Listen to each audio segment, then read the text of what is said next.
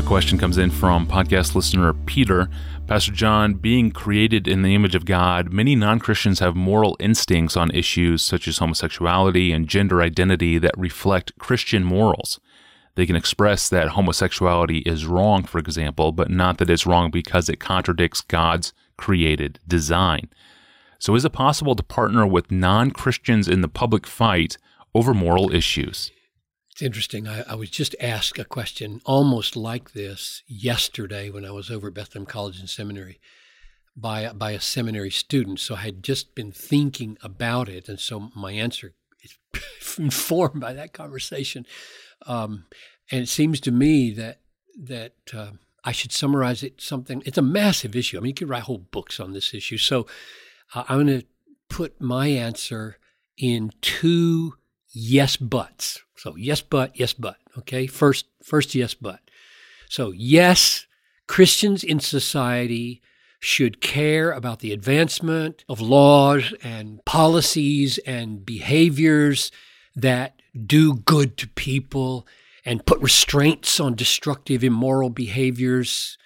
And of course, there are great complex issues as to what morality can be legislated, like don't murder. Everybody agrees that moral conviction should be legislated. Well, what about the moral conviction, don't covet, don't lust? Well, no, probably not.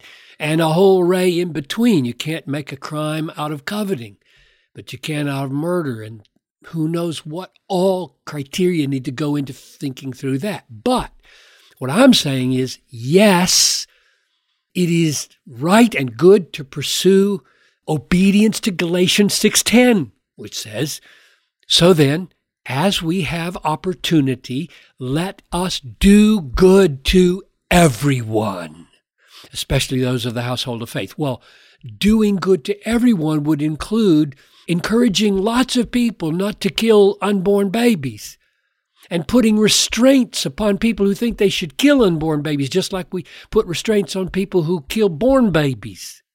It would include, caring about doing good for everyone would include not saddling the next generation with unbearable debt by selfish spending in this generation with a go to hell as far as I'm concerned, 30, 40 years from now. I don't care. I'm getting what I want. That's sinful. Christians ought to speak against those kinds of attitudes and policies.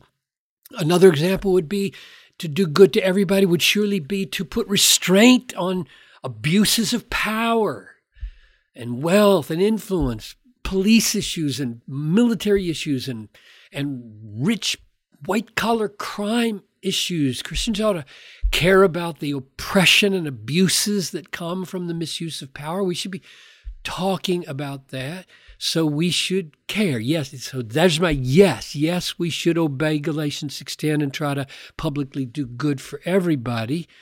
But, here's my first but, in your public involvement, don't conceal the roots of your convictions about what's right and wrong. Don't try to get a better hearing through downplaying your dependence on Christ and His Word and the gospel.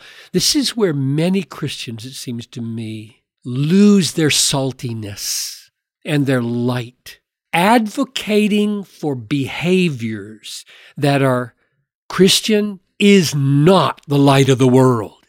Advocating for restraining behaviors is not the light of the world. There's nothing gospel in it.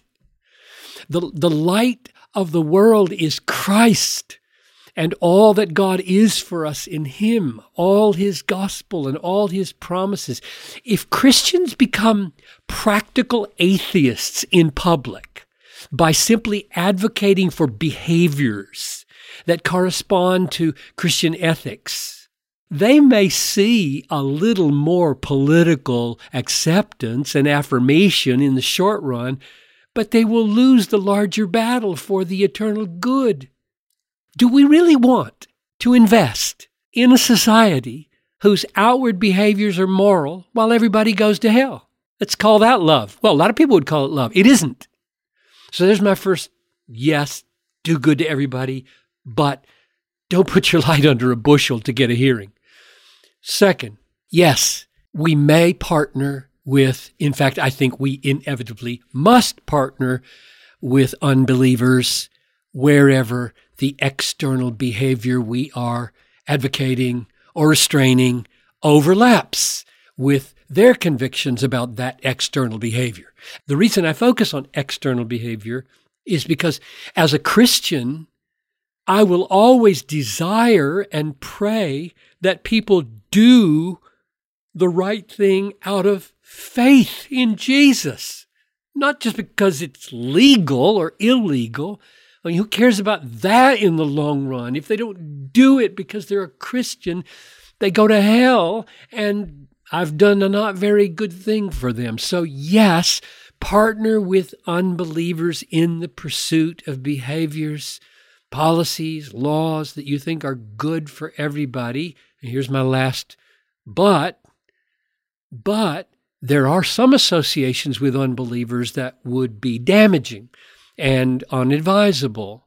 The principle, I think, of associating with unbelievers in any project would be we may partner with unbelievers in ways that do not compromise our beliefs or do not send the message to others that our beliefs in Christ are negligible.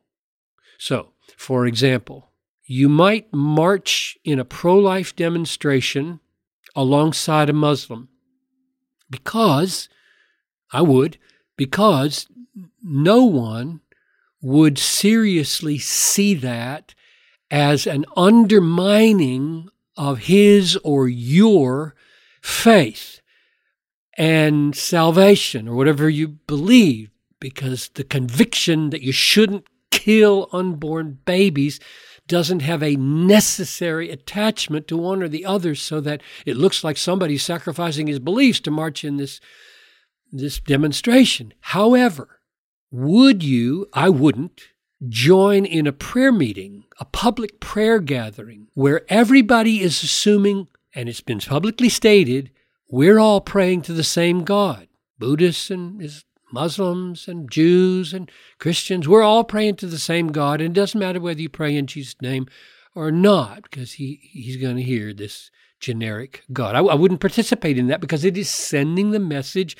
Doesn't matter if you pray in Jesus' name. Doesn't matter if you believe that all gods are true gods. So, summing up, yes, but.